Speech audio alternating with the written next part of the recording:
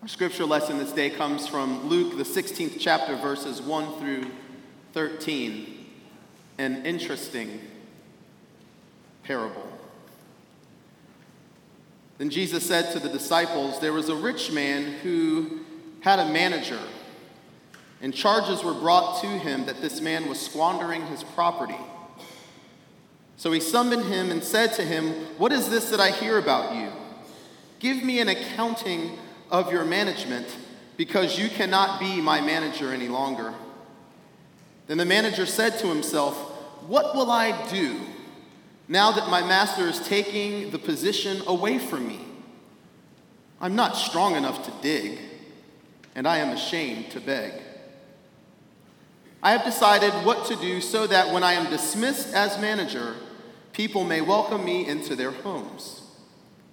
So summoning his master's debtors one by one, he asked the first, 'How much do you owe my master?' He answered, 100 jugs of olive oil.' He said to him, 'Take your bill, sit down quickly, and make it 50. Then he said to another, 'How much do you owe?' He replied, 100 containers of wheat.' He said to him, 'Take your bill and make it 80. And his master commended the dishonest manager because he had acted shrewdly. For the children of this age are more shrewd in dealing with their own generation than are the children of light. And I tell you, make friends for yourselves by means of dishonest wealth, so that when it's gone, they may welcome you into the eternal homes. Whoever is faithful in very little is faithful also in much, and whoever is dishonest in a very little is dishonest also in much. If then you have not been faithful with the dishonest wealth, who will entrust to you the true riches? And if you've not been faithful with what belongs to another, who will give you what is your own? No slave can serve two masters, for a slave will either hate the one and love the other, or be devoted to the one and despise the other. You cannot serve God and wealth." This is the word of the Lord. Thanks be to God. Let us pray.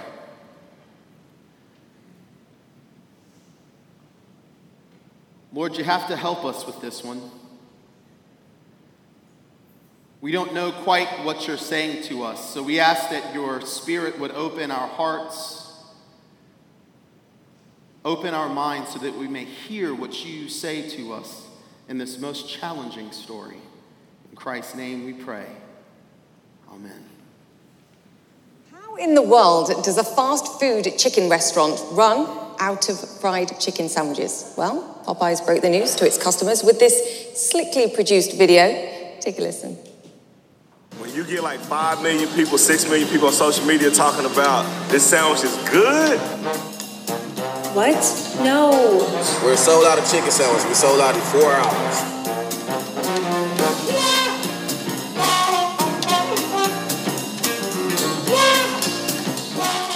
So what happened here? And when will the new sandwich be back? Well, let's ask Jose Sil. He's the CEO of Restaurant Brands International, which bought Popeyes for $1.8 billion 2 years ago. So great to have you with us. The burning question is, have you really run out? When will they be back? When can we get our hands on a new batch of them? Good morning, Julia. Great to be here. Yes, we really have run out. Look, we do a lot of work and behind the scenes when we develop new products, and we've been working on a great tasting chicken sandwich at Popeyes for quite some time. We have an amazing group of chefs, a culinary team that's been working on this for over a year. And we started to test it back in about 10 months ago in Houston. And then we've tested it in other markets as well. The idea when we test products in markets is to make sure we understand preference of the product relative to our competitors, but also to understand operational challenges, supply chain, and we do a lot of forecasting and preparation in advance of a national launch to make sure we're ready to deliver that product at big volumes all across the country. We did this, and we've done this many, many times over the years. We work with our franchisees, we work with the supply chain team. I think we missed one thing. We didn't expect to break the internet, and as a result, we had the entire nation really excited about the Popeyes chicken sandwich, and as a result, we ran out much sooner than we anticipated. I mean,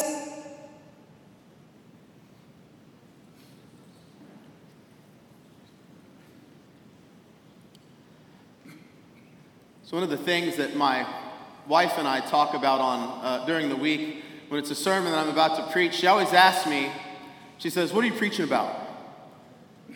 And I never usually say what I'm preaching about. I usually say something, I usually say, "Well, I'm preaching about Jesus."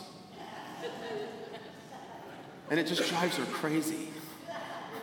I'm going to keep saying that. So this week, I decided I'm going to turn over a new leaf. She asked me, she says, "So what you preaching about this week?" I said, "Chicken sandwich." And she looked at me, and she shakes her head, and she rolls her eyes, and she says, "I don't know why I talk to you." But I'm not lying. I mean, I heard about this chicken sandwich. See, I have two favorite channels in life: YouTube and Twitter. I get 50% of my information from those two things. And I gotta tell you, I heard about this chicken sandwich, and I wanted it. And then, until that one evening, my heart was broken because I saw on Twitter that they had run out of this chicken sandwich. I was heartbroken.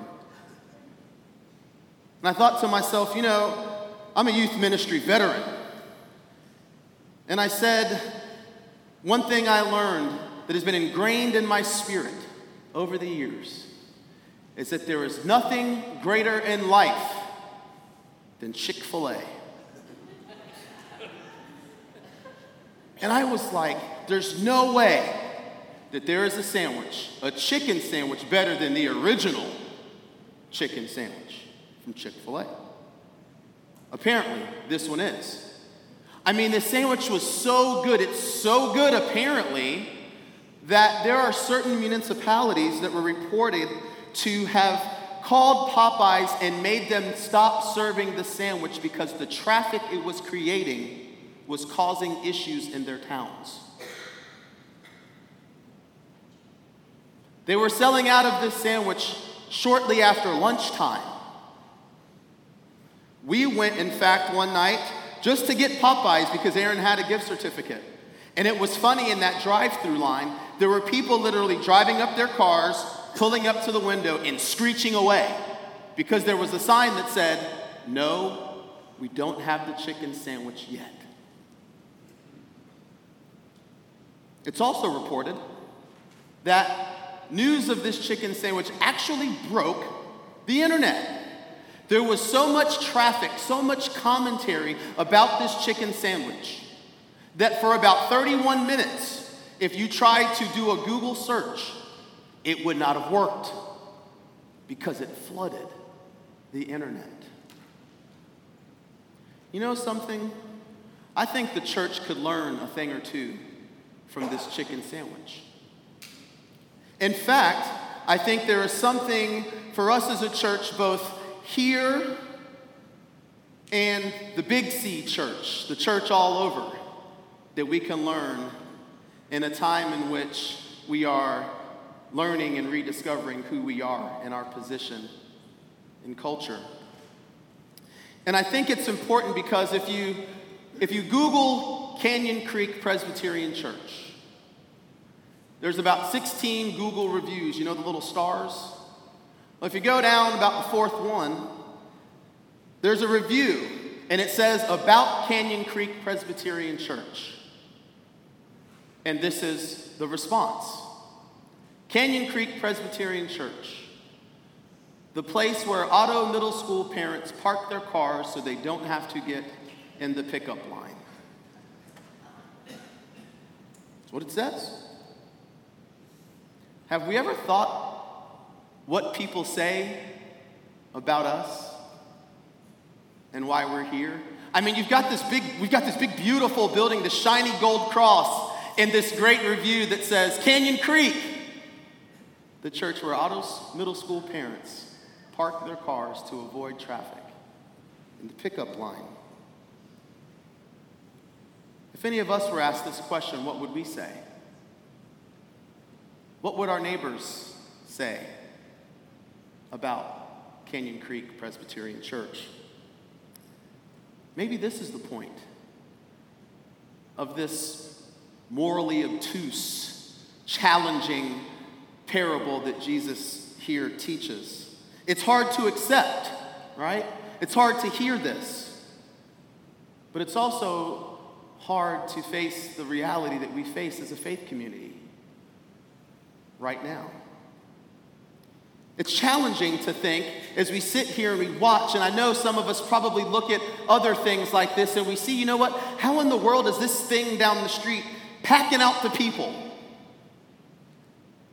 How in the world are these secular organizations doing all of these creative things?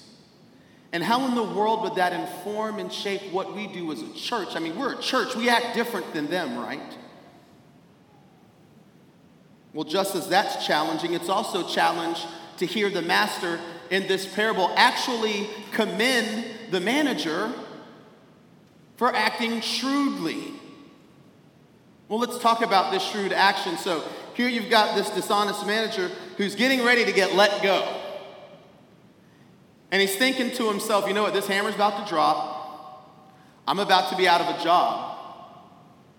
So what I need to go do is I need to go start thinking about my future and providing for myself. I need to go out and start making some relationships.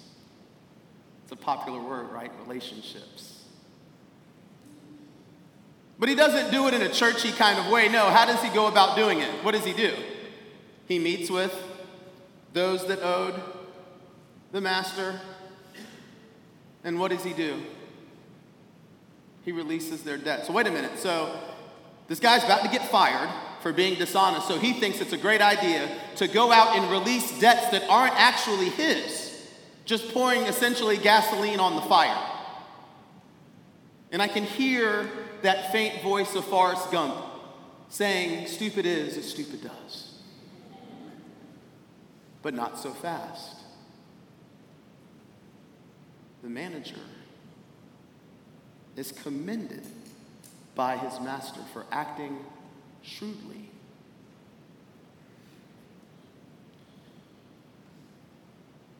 I'm not sure Jesus is really lifting up the dishonest manager as an exemplar of morality. Jesus is instead challenging his hearers.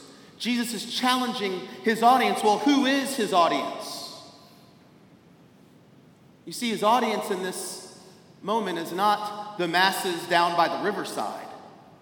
His audience here are the disciples.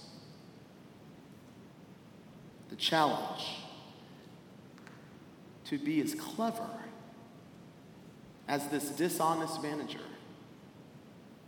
when they're going out into the world and building his church. So what does that mean for us? I mean, what do we do with that? Would the most holy and perfect Jesus tell us to do these sorts of things? Why, certainly not. Well, not so fast. Wouldn't be the first time. Behold, I send you out as sheep among wolves. Therefore, be as shrewd as snakes and as innocent as doves. So what does it mean to be shrewd in the context of faith and ministry? Well, Popeyes just showed us. It sounds silly, but that's what the parable's about, right? Things of the world, the people of the world, are so much better. He calls them the children of this age are so much better and more astute at reaching out than we are, the children of the light. In his book, Canoeing Mountains, Todd Bolsinger writes about the grumpy presence that's located in a particular part of each church. Churches everywhere. And this grumpy presence listens to the word of the of the young preacher. When they're talking about how they move forward as a church together, this young preacher doesn't talk about little technical changes that can be made, but it's talking about these things like adaptive leadership. And the young preacher quotes Heifetz. And in the narthex, right after the service, the grumpy presence goes to that preacher and says, "Why in the world do we need to hear about all this business stuff in the church? Jesus doesn't need that."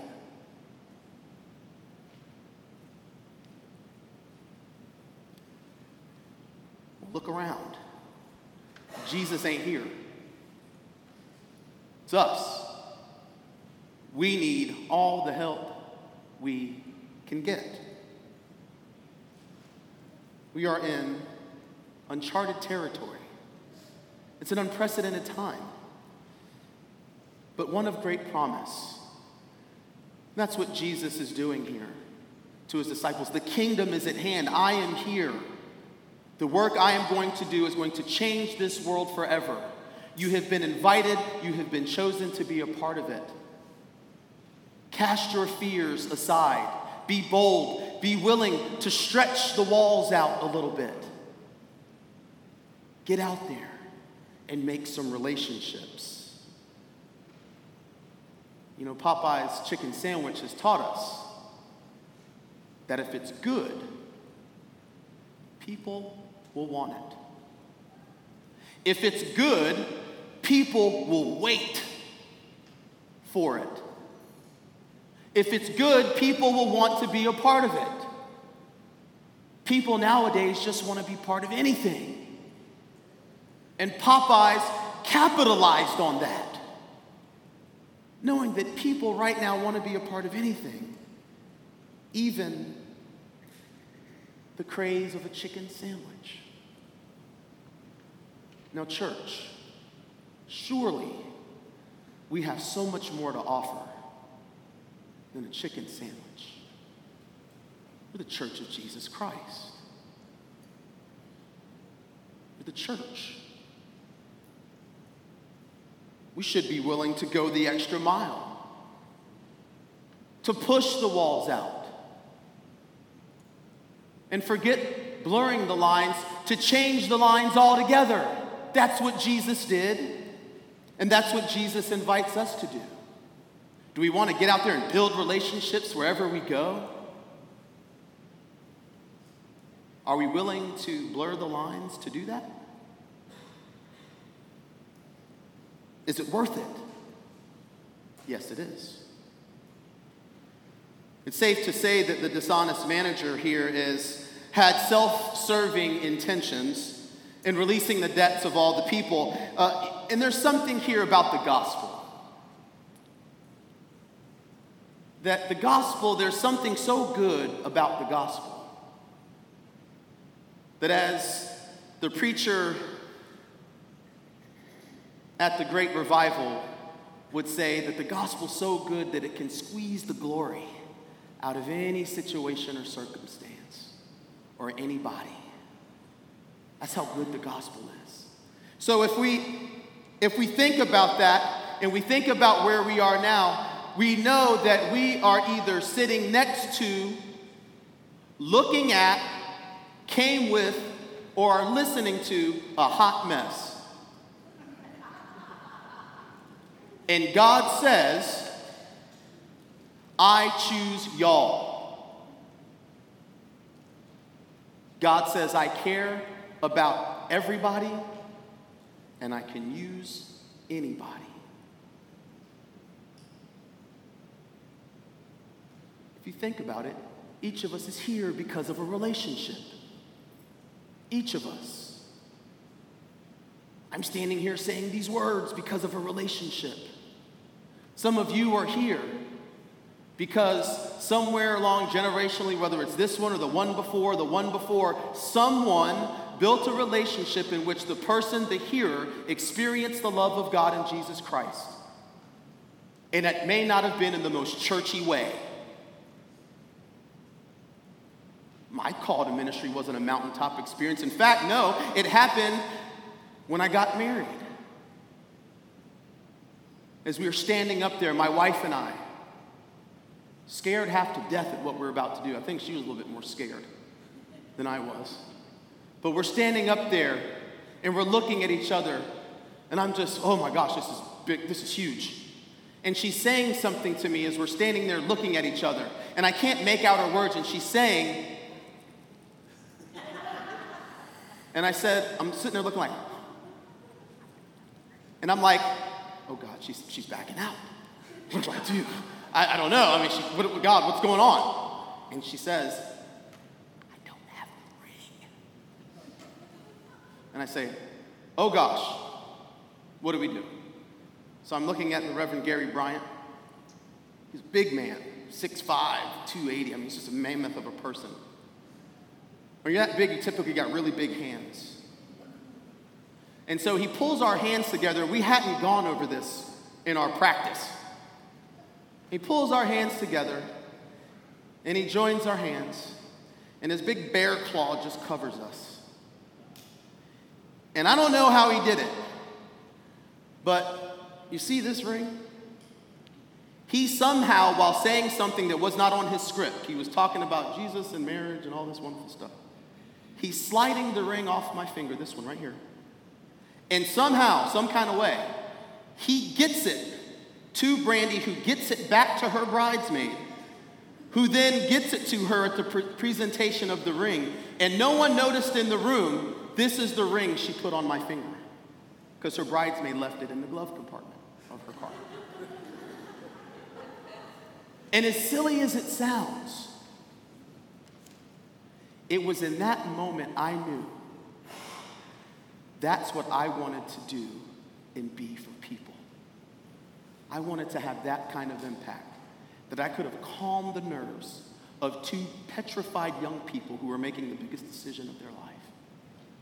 It was one of the greatest moments of pastoral ministry I'd ever witnessed. And that's when I knew this is what I want to do. So when we say you want to build relationships, are we willing to be so shrewd as to step out there and do it? This parable, as hard as it is to hear, is about the power of relationship. In her commentary on this passage, Lois Malcolm says that the true nature of relationship is about reciprocity.